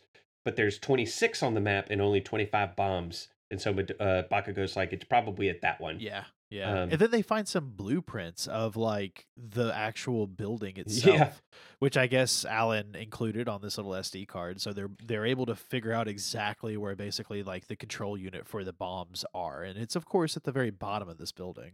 Of course. Rhodey hijacks a plane, and we get a suit-up scene for the boys, and Shoto relays the plan to headquarters. And Endeavor's team, this is where people start finding these bombs. They've been looking for a while, apparently. Because I think that they really only start finding them with like 30 minutes left. To go. Yeah, so like an hour and a half, these guys were scouring. And then it seems like, I'm sure that this is just, movie cinema timing, but it's like everybody finds their bombs at relatively the same time. It's not like there wasn't a team that was just like, hey, I found ours at like an hour and 58. We still got all this time to deal with it. What's funny is there's actually at this moment about 30 minutes left in the movie. It's closer to about 40, but you take out like them solving the crisis and add on some extra story there. It was right at about 30 minutes. So they actually did a pretty good job following up on the timeline here until we get to the end. Yeah, and so there's less than 30 minutes on the clock, and even as they're finding these bombs, quirked Humorize members are putting up resistance. Yeah. Then we catch up with the plane that's on approach. It does go noticed, like it's not unnoticed, this biplane. Yeah, Fleck is like showing it to like everybody at headquarters, like because he's got a bunch of like floating TVs where he's showing kind of like that dude has cameras everywhere. It's weird. It is weird. He must have drones, just like all of maybe Fleck is all those balloons that we keep finding. Yeah. So the boys tell Rhodey to just turn the plane around. Like he's talking as if he's going to go in with them, but Bakugo's like, that's not where extras belong. So get out of here. This is a job for heroes. Machine gun fire is leveled at the boys as they jump out, and that's met with AP shots from Bakugo. Deku and Shoto just leave Bakugo to deal with the goons. Shoto's casually like, there's this really suave scene. When he did it, I wish that Mineta had been there to do it too, like he was doing at the end of season 6. Yeah. But while they're like ice sliding over people in the hallways, Todoroki still has a little bit of fire on it, like on his face and hair, and he just casually like runs his hands through his hair. Yeah, runs his hands through it, all sexy, like, Yeah, it was so funny. I was like, and puts it out. I was like, man, I wish I could have seen Mineta do that. Oh yeah, that cracked me up too. I was Yeah, actually really shocked that Todoroki didn't just totally level the entrance here with like one of his massive ice slides, because he could have taken out everybody in one foul swoop. I think part of me thinks that they're just like, let Bakugo have his fun. Yeah, I can see that. There are plenty of targets out here for him. Just let Bakugo.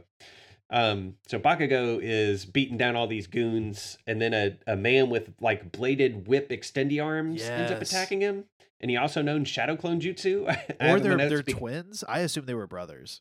and they were just like standing in perfect line with one Why another not? initially. It's a trope. Yeah, I mean, that's like Um, that's a pretty common trope in movies like this. And DBZ's done it a billion times. I mean, literally every main villain in DBZ has twin henchmen that have some sort of shared power. So Well, this is where we get the explanation of like Bakugo's like, if you have a quirk, like why are you on the humorized side? And they explain, they're just like, oh well, we were chosen to work alongside humorize in the new world. yeah, And it's like that's it. All right. yeah. Bakugo's like, oh, okay, so you're just saving your own butts. Got it. Very expected Yeah. of villains. Yep. And then man, they that is this fight. This fight between is awesome. Yes, it's the best fight in the It's whole movie. hands down the best fight in the entire movie. It's animated incredibly well. There feels like there are actually stakes here. Like Bakugo immediately off the bat starts taking a couple of pretty nasty cuts from these bladed individuals. I don't think we ever get their names here. Blade Boys. Blade We're just Boys. gonna call 'em Yeah. the Blade Bros. And like I hated that we had to cut away from this fight. I would have loved Me to have watched too. this fight in one foul swoop. Like just one big go. All they needed to do is show me this fight because nothing else mattered. Yep. We get a quick scene where like Rhodey has crash landed the plane, but he finds himself surrounded by humorized folks who know who he is. Yeah, they just recognize him, which was wild. Yeah, maybe I guess the dad had like a picture of his kids at his evil henchman forced to do science. Well, they probably are the ones that had a picture of his kids. Like, Oh, you know what I that's mean? Like they were true. holding him hostage via his kids. So Yeah. they're probably the ones with the picture, and they're like using it as target practice or something. That's true. That's funny. Inside, Todoroki is dealing with the security system. At one point, it looks like he uses one of his dad's moves, the Hell Spider, Yeah. and like rakes some fire across one of the little camera things. He sends Deku on up ahead. He ends up using, Todoroki does, using Flash Freeze Heat Wave, which is this concussive combination of both sides of his quirk that knocks everybody back. And then this, like, I have in my notes, this giant white devil man attacks, like in Todoroki. It's hard to like describe his aesthetic, but He it's just like, reminded me of someone that listens to ICP. yeah, that's yeah, I can see that. And I think not his quirk is offensively, to, just like that's what it Yeah. looked like. And I was gonna ask you, what is his quirk? Because it seems like he's just kind of this weird demon clown thing. I think there might be some like there's got to be some sort of strength element to it, but what I think is it's related to keratin, like he can do something with the keratin in his body Yeah, but because he controls fire and ice later.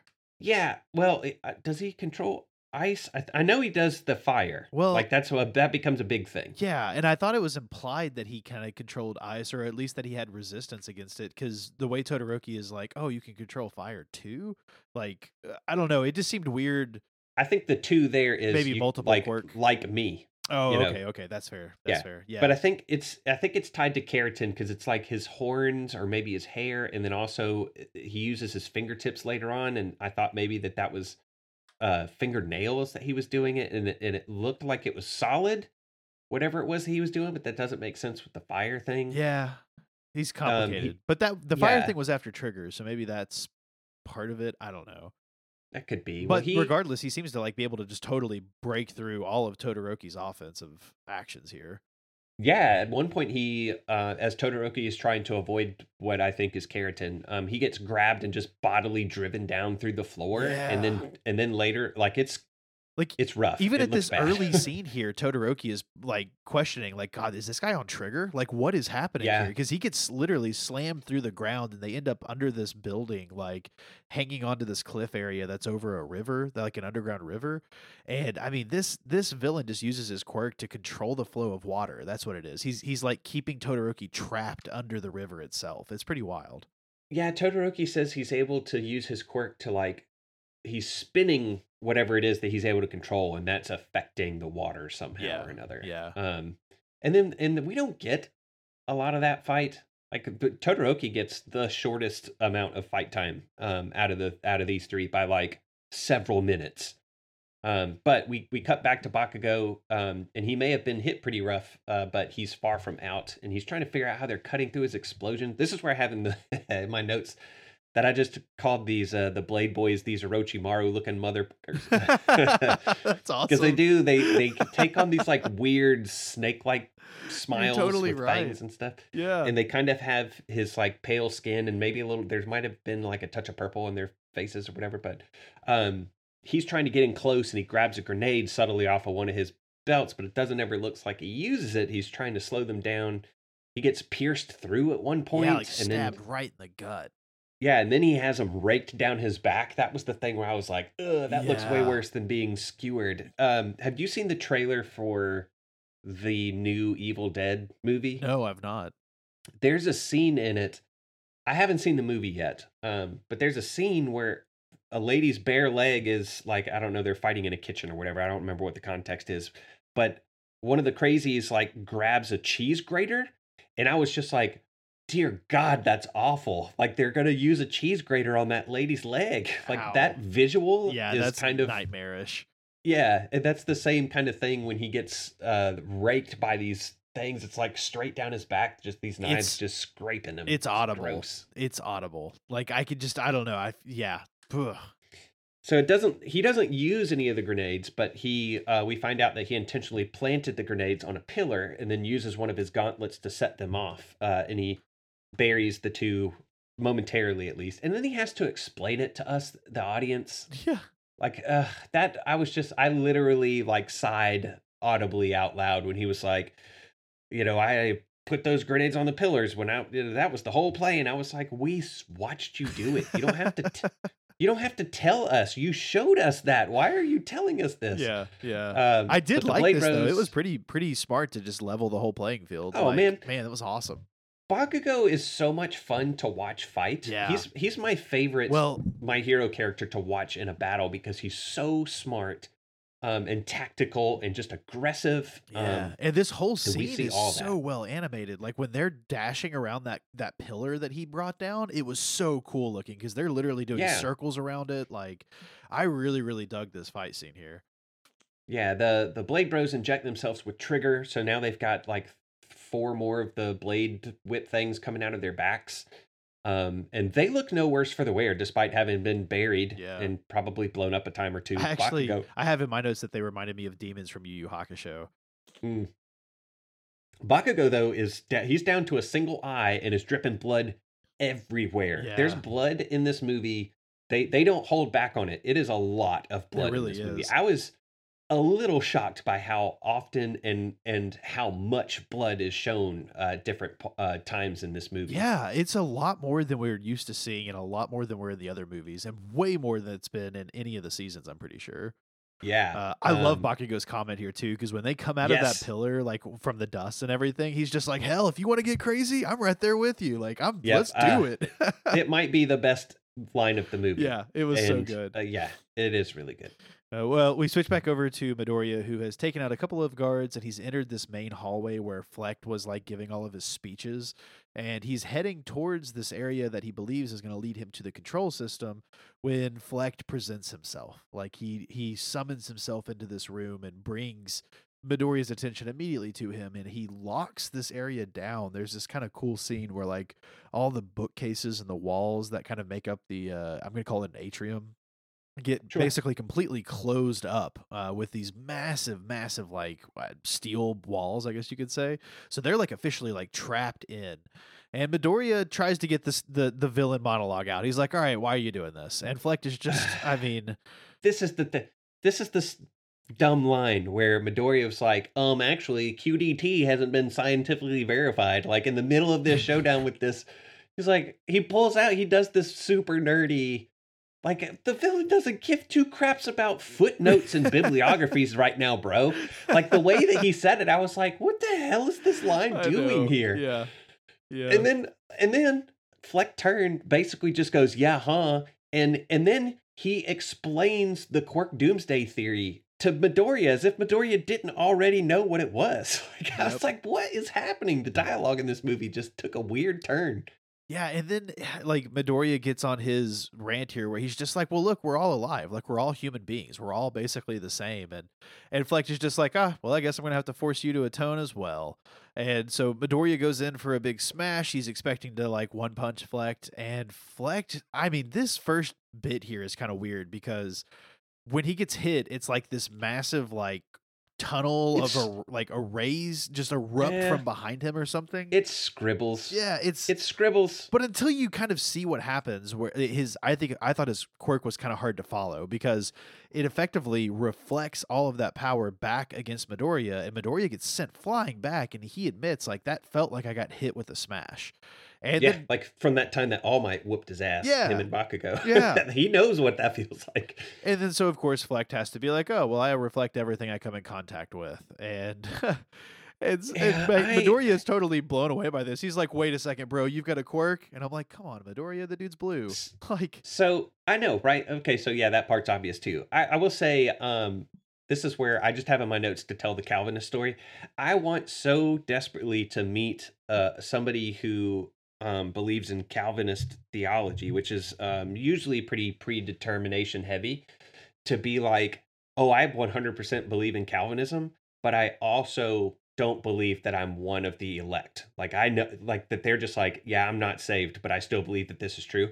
That's the kind of situation that's going on here, sort of. Like the difference is Flecht is not planning to remove himself from the population, right. and apparently a host of other quirked individuals are going to be allowed to hang out too.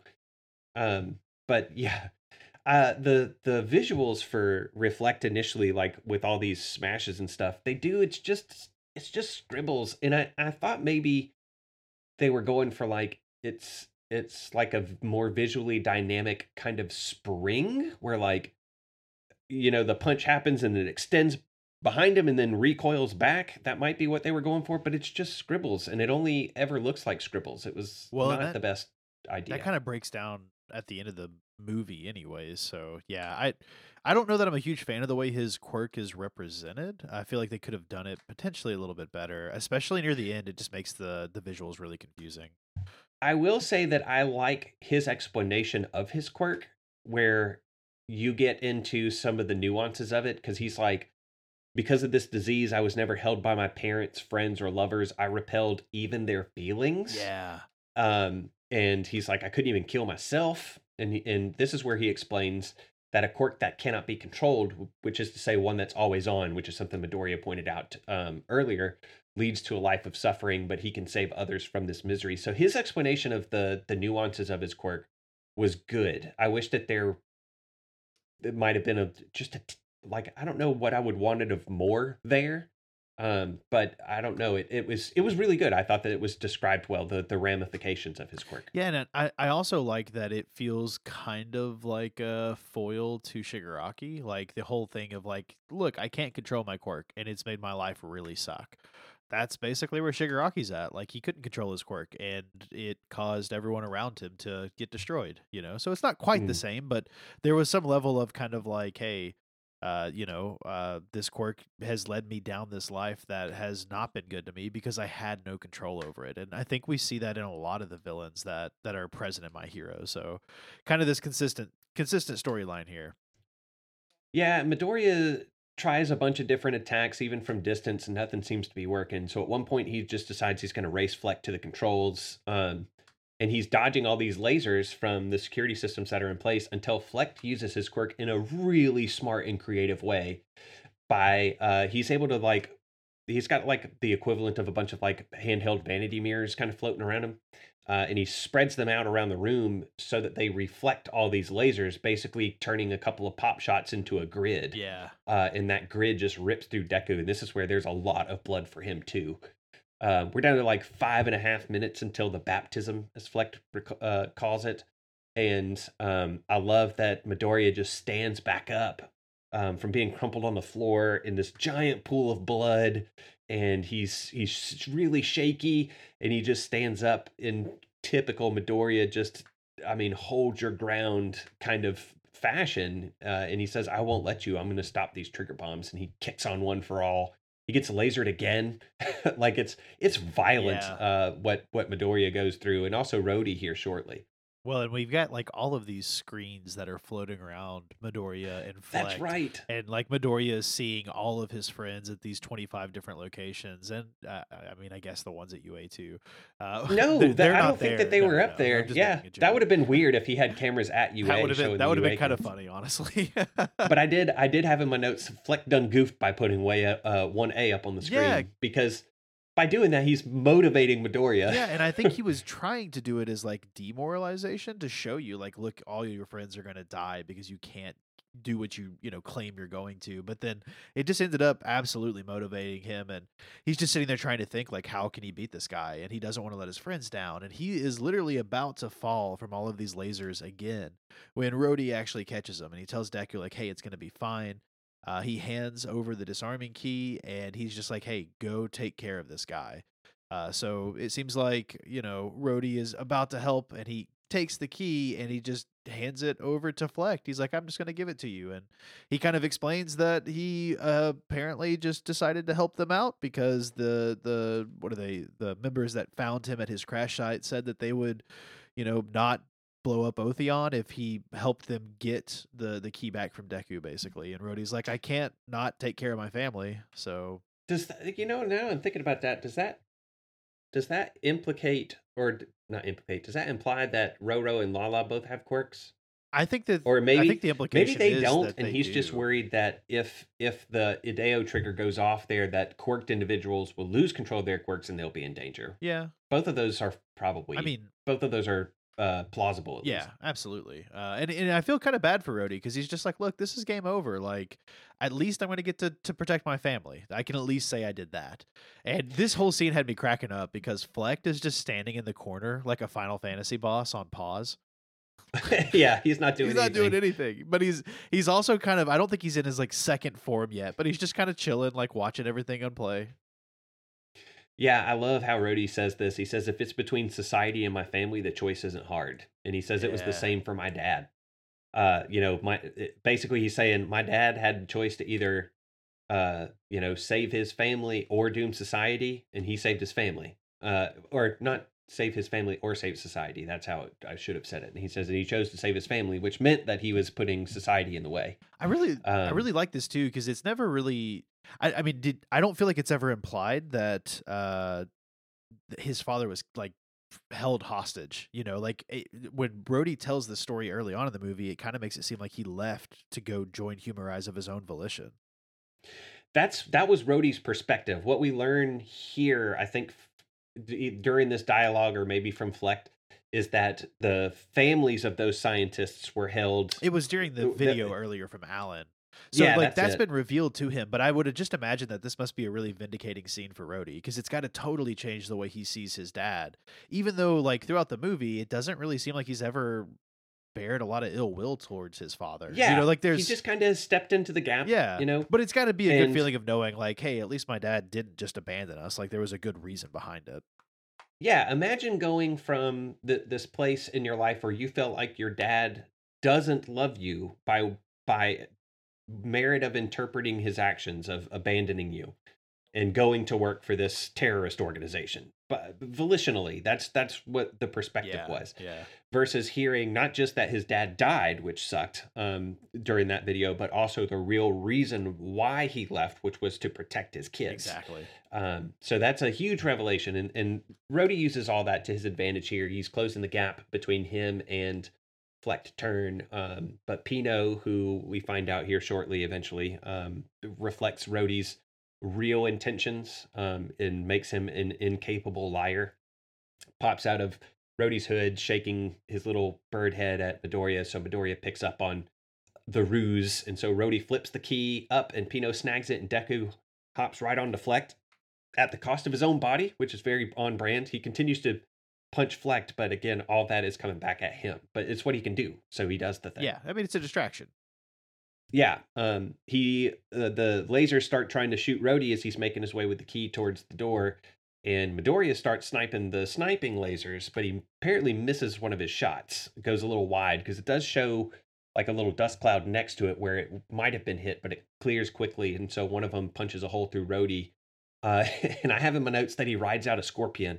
Do you know what a scorpion is? Like when you fall kind of on your face and Yeah. chest and your feet kind of come up behind your Yeah, head. yeah, like a He scorpion tail. he rides yeah, he rides that that particular form, I guess is what you could that particular posture for like 15 or 20 feet on his face after he gets shot. And Deku's attempts to get to Rhodey are intercepted by Fleck, who ends up trying to reflect him through the floor, which I thought was really cool. What a Yeah. cool application of that particular quirk. They did good with Fleck's, not with his name, obviously. I've already went over that, but his quirk is actually really good, and they utilize it in really neat ways. Yeah, I do agree. I don't like the way that it's animated all the time, but I think it's the way that he utilizes it is really cool. But Rhodey is actually like at the doorway to where the computers that control these bombs are, and he kind of lets Midoriya in on it. It's just like, dude, don't die. Like, keep going. And he says, I'm going to go stop the bomb. So he runs off, and Midoriya's just there, like smashing Fleck over and over. And he tells Fleck, like, you're not going to get past me. No matter how strong you are, you will not make it past me. And Fleck attacks, and Midoriya keeps him at bay while his arm is literally like starting to crackle from the amount of power that Fleck is exerting over him. And I thought we were going to get more broken arms in this scene, but we don't. We Not in this scene, but we do get them. Yeah. We flash back to Rhodey telling Midoriya that Pino, the bird that follows him around, literally is his quirk, and basically Pino shows off his true emotions. And in this moment here, Rhodey's like, it's not really much of a quirk, and Deku's like, no, it's really amazing. Like, not being able to lie ever, that's pretty impressive. And Goody two shoes. yeah, we kind of transition back over to Rhodey, who is just, I mean, man, like almost dead, hobbling down the stairs, blood just going everywhere, like a fine trail of blood behind him. And then we transition back to the awesome fight with Bakugo, who is just Yes. getting absolutely exhausted. Like, these guys are really starting to push him to his limits. And at this point, he's playing defense. He is no longer on the offense. He also has this. I liked Fleck's quirk, but I think that these two are the coolest looking villains in the movie. Yeah. Like visually, their aesthetic is really cool. It's kind of reminded me a little bit of like something from Naruto, maybe. Wasn't the puppet the puppet guy that was part of the I started to say I was Shie about to say Saikai. Shie Sakai too. Yeah. No, the Akatsuki. Akatsuki, yeah. Didn't he have like a scorpion tail that was kind of like this? don't think- that had like a like blades on it. That sounds familiar. Anyway, yeah, I think it was the puppet guy. I was thinking it was the dude that travels with him, but no, I think you're right. The puppet guy, because he's in like a turtle shell kind of or something, right? yeah. Yeah, I think you're right. But it's pretty cool because Bakugo is still battling. He gets the blades wrapped around his gauntlets at one point, slams the guys into the cliff Yeah, face. that was cool. And then he launches the gauntlets, but they get cut. So I have in my notes, he just turns into a freaking tornado. Yeah, he really does. And he yells, "You're not getting up." Oh, look, God, what a good line. And then he uses the howitzer impact, and it's so powerful that his clothes are like disintegrating off of him. Yeah, and literally the entire entrance of this place is absolutely in shambles. Yeah, he collapses the entrance, and then he himself collapses. It's so good. It's a very heroic moment. Man, yeah. That fight is so good. It's the best part of this movie. I really agree. That's gosh, yeah. The fight itself, like, just go watch the fight if nothing else. YouTube that. Yeah, we do catch back up to Todoroki and see the end of his fight. He's starting to lose consciousness, but he sees a light, but not the metaphorical like you're dying light. He interprets that correctly as a like we're about to exit the cave or mountain system or whatever. So he freezes the waterfall, and the devil dude, who uses his hair, horns, keratin, fingers, or whatever to get out of there. Then Todoroki does flash freeze heat wave. So, but he must have forgotten the fire thing. Because he made mention of the fact earlier that the guy just ran through his fire. So like it doesn't affect him, but he uses fire here anyway. And so it turns this guy's quirk up to 11. Yeah, I don't he's know. like He a turns into massive, like a fire elemental. like lava fire beast. Yeah, fire elemental is a really good way of putting it. Yeah, so then he's just like, oh yeah, well you can manipulate flames too. Well, let me just show you my most powerful move, and he does flash fire fist jet kindling, literally fighting fire with fighter. But it seems to work well enough, so Yeah. can't knock it. There's like a funny moment here where if you follow the like what's drawn, he literally gets obliterated. Like this dude literally just goes into a million pieces, should be dust. But then immediately afterwards, both of them are falling. Yeah. Yeah, I know what you're talking about. It does look like he's reduced to ash, Yeah. literally. Yeah, and then both bodies are just falling into the river. That really cracked me up. Then we transition back over to Midoriya, who's still going at it with Fleck. Rhodey is like near the mainframe, and he is so close, but he collapses and he drops that pendant. He sees his family, and he's telling himself, like, I'm going to be just like my dad. I'm going to be like Deku. They would never give up. And he's crawling so hard. I mean, he's doing everything he can, but he just can't quite make it. Pino begins to fade, and we get this counter. 1 minute left. And Midoriya actually sees that Rhodey is down on one of these like screens. Yeah.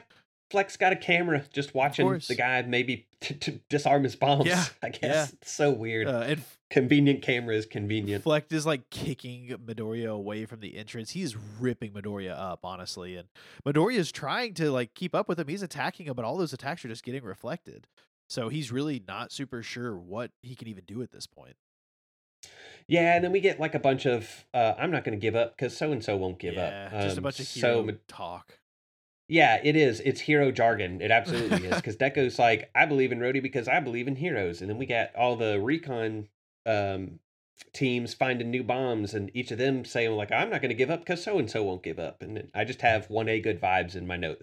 We get like a minute of just 1A good vibing. Yeah. But we do see another smash from Midoriya that actually manages to shift one of Fleck's heels backwards.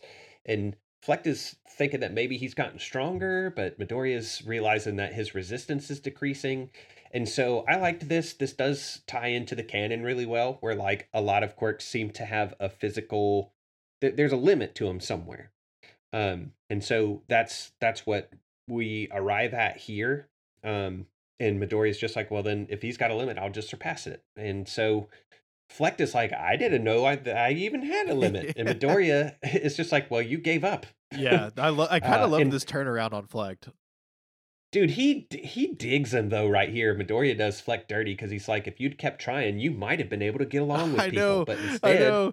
Oh man, yeah, like instead you decided it was a disease, and that's why you're a failure. He basically was like, if you kept trying to hug mom and dad, eventually you'd have gotten to. Why do I have GBPU written in my notes in all caps? What happens here? I have no idea how to interpret that. GBPU? Yeah. Oh, well, leave it up to the Discord. I have no you guys idea. can figure it out. Yeah. We'll send you something. I have no idea why. I'm sure that it's a acronym of some kind. But anyway, I do have plus that. Ultra? Oh, that's it. Go Beyond plus Ultra. Go Beyond that's plus it. Ultra. Boom, I figured it out. We now sorted you it. Send me something. Yep. And so he punches Fleck, and I just have it begins to undress Fleck. Some of his clothes are now falling off. Yeah, it's like he's losing his support gear. Yeah, I will say though, again, keep in mind, like this is probably the most fantastic thing about this particular fight is that as Deku is dealing damage, damage is being dealt back. Like damage dealt for Midoriya is also damage sustained by Midoriya, which makes this fight way more heroic than it actually just looks like, if that makes sense. Yeah, because Midoriya is basically taking double damage. Yeah, he's basically beating himself up, trying to figure out how to take Fleck down. Now, at this point, he's taking less recoil damage over time because Fleck's quirk is weakening, but still.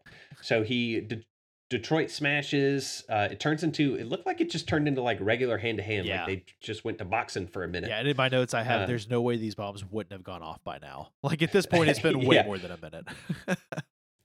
Yeah, and then Midoriya recalls All For One saying, a real hero will always find a way for justice to be served.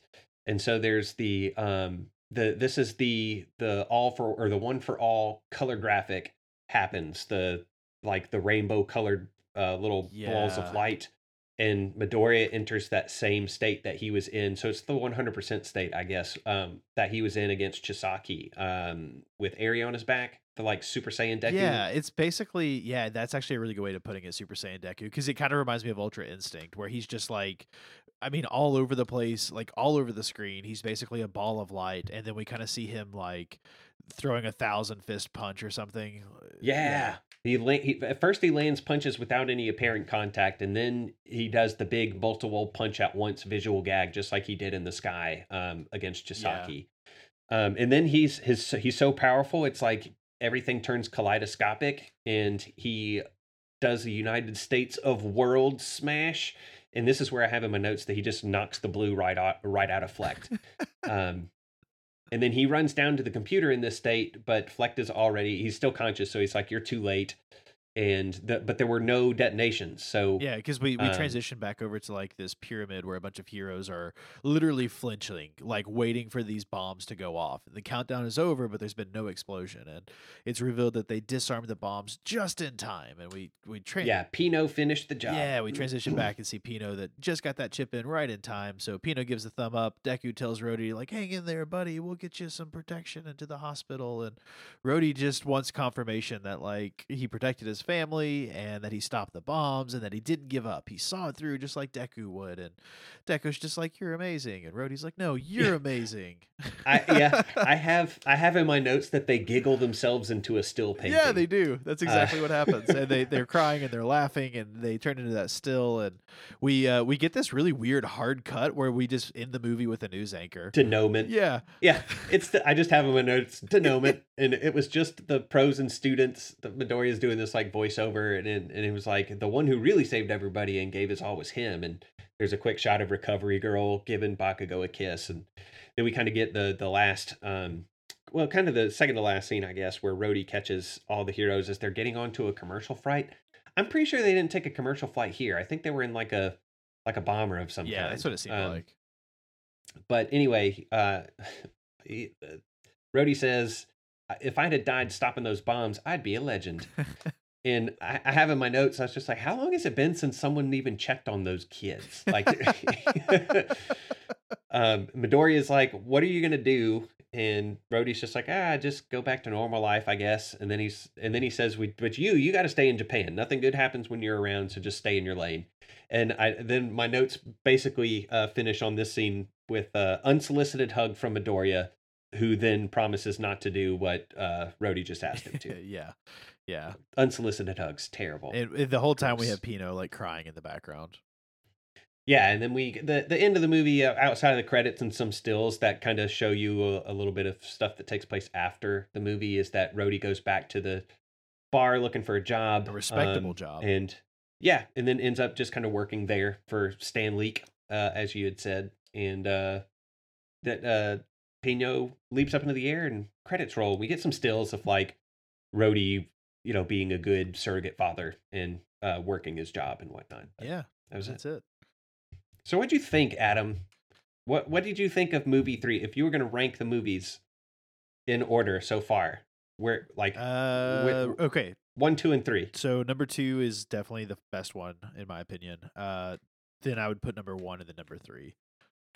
I agree. I didn't love this movie. No, it's the best part of the whole movie is the Bakugo fight scene. Like, just watch that. Everything else is just okay. It's not a bad movie. Like, if you want more My Hero stuff and you just want to chill and have this on in the background while like maybe you play some games or something, this is a perfect movie for that. But is it one to keep watching, to go back to? Not really. Like, it's just okay. I think there's a lot of plot holes here. Like, Fleck could have accomplished his objective really easily if he just didn't talk and just did things. Yeah. And the one thing I will say about this movie is that while I was watching it, it made me want to rewatch the second one. And that, like, that's not a great thing to say about the third one. It's not a diss on the third one, but the second movie is I think it's much more entertaining. And that's the thing. Like, I realize what it is that I find the most valuable in a story. And it's, for me, we've talked about this from like episode 1. I want to see powers popping off big time. I like seeing variety. And in this movie, it zoomed in, on just a small handful of quirks in their applications. And what they did was good. Like, we talked about what they did well. But when you compare that to the second movie where all of 1A was doing stuff, that appeals to me a lot more than putting a microscope on just Bakugo, Todoroki, and Midoriya. As good as that stuff was, I like that bigger picture and more team like larger team and like ensemble cast feel to the second movie than I liked this Well, and one. it feels weird that the movie titled World Heroes Missions, where all of the heroes across the world are supposed to be like saving the day, there's less team cohesion than, at least less team cohesion shown than in movie two, which isn't necessarily about that. Like walking into this movie, I expected a lot more, I guess, diversity across the cast and like who we were spending time with, and not this like basically hour and a half joyride of Rhodey and Deku. Yeah, and the road trip, I think that there are a lot of people who are listening to this that like the movie precisely for that reason, because it does zoom in and because it does focus a lot more on like the relational stuff than it does necessarily the conflict itself. And the relational stuff is done well. Like I thought that the way that they kind of flipped the narrative on Rhodey's dad was super Yeah, good. yeah. But that stuff, like, I was really bored for like the first 45 to 50 minutes of this movie because there just wasn't a ton going Yeah. on. Well, and a lot of the weird connections, like why did they have Alan Kay? Like why was he a thing at all? That could have just been Rhodey's dad, and it would have been more of a connection. Yeah, Like I can see Alan Kay that. is just some rando that had no connection to anybody else that I think it's Alan Kay, Alan something or other. Yeah, I But think that's like right. that's kind of one of those things where that's just an added character that didn't need to be there. Biro seemed really cool. I would have loved to have known a little bit more about her. Like the things that I wanted more meat from this movie just didn't exist. And I think knowing that it doesn't affect the main storyline really, really kills it for me, because it's like, I mean, show Midoriya builds this relationship with Rhodey, and then what? Like, we don't get anything from it. And this could have been a cool opportunity to show some of those world heroes that we get introduced to at the end of season 6, like a way to tease them. And they kind of did that with Salam, but not well. So I don't know.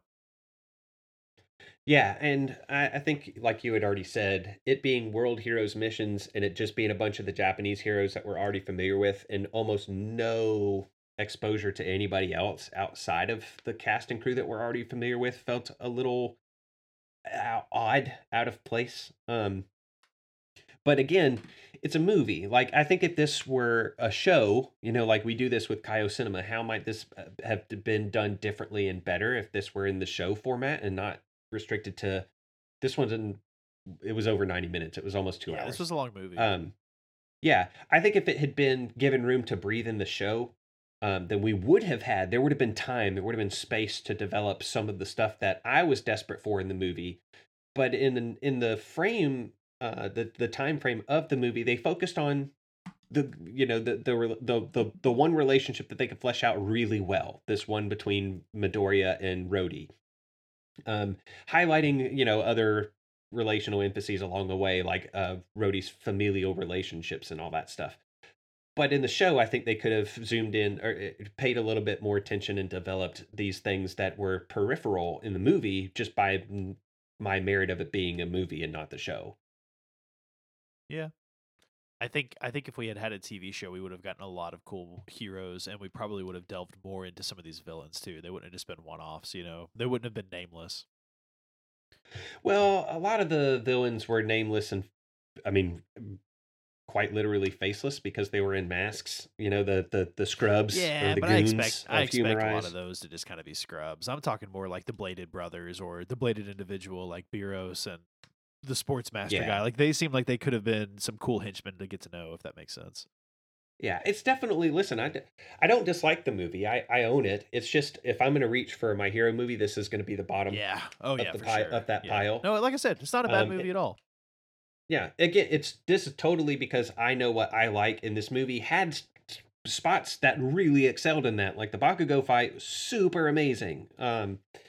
So the rest of it, just isn't quite what I was hoping for from it. And I can go and scratch that itch in another My Hero movie. That's not problematic. There are going to be people who love the third movie for the reasons that I dislike it, and not like the second movie for the reasons that I do like it. Totally, totally. But that's kind of the cool thing about My Hero at this point. I feel like it's got a little bit of everything for anyone, right? Like even the early seasons are so different than the current season that like you could argue that if you're not a big fan of the early stuff and you want something a little bit grittier, just watch the last season and catch up on the old stuff, you know? Yeah, grow up with it. I mean, I've heard the same conversation take place around Harry Potter stuff. You know, if you thought that the earlier books were too childlike, like hang on until you get about halfway through. Same thing with the movies. They do mature. They do get darker. There are heavier themes, that kind of thing, and you see that evident here. And my hero does have a lot of flavors present within it, especially across its different media, because you get silly gag manga like Smash. You get really child oriented light novels, and then you get some of the really dark stuff of the anime and the manga. I mean, like we've definitely talked about some patches of the anime where it's just like, dang, like Yeah. this is Yeah, heavy, for sure. you For know, sure. it's there. But yeah, I mean, definitely give it a watch. I mean, it's more content from a world and featuring characters that we really like, and so it's definitely enjoyable. I would recommend it for sure to anybody that's keeping up with all things My Hero. But my preference is, my rankings directly reflect your own. I would go 2, 1, 3. Yeah, for sure. Definitely. Well, man, I think that'll bring us to a wrap as far as covering this movie goes. Now, as Adkins mentioned, we've got a couple of other things we're looking at, so it may be a week or two or three for now until the next episode. We're not sure super when we'll have something new out, but it'll be soon. Yes, we've got ideas. We also realize that because of the time between seasons in the past, we've consumed most of the other My Hero content that's available that isn't the anime, and also isn't the manga because that's not our format. So we've got some ideas. Y'all just stay tuned, and don't unsubscribe. And when we do drop stuff, we will of course ping the Twitter and the Discord channel, and you'll see those things hit your podcatcher of choice. Just as a reminder, we are on Twitter and in Discord. So if you go to @AlmightyPod on Twitter and visit the pinned tweet, you can find a link to the Discord. Many of you guys have done that recently. It's been great getting to see new names and have whole new conversations in that channel. So please do join that community. It's super fun, and people are talking about something almost all the time over there. So plug in, tune in, and we will see you hopefully in a couple weeks. Sounds good. See everybody.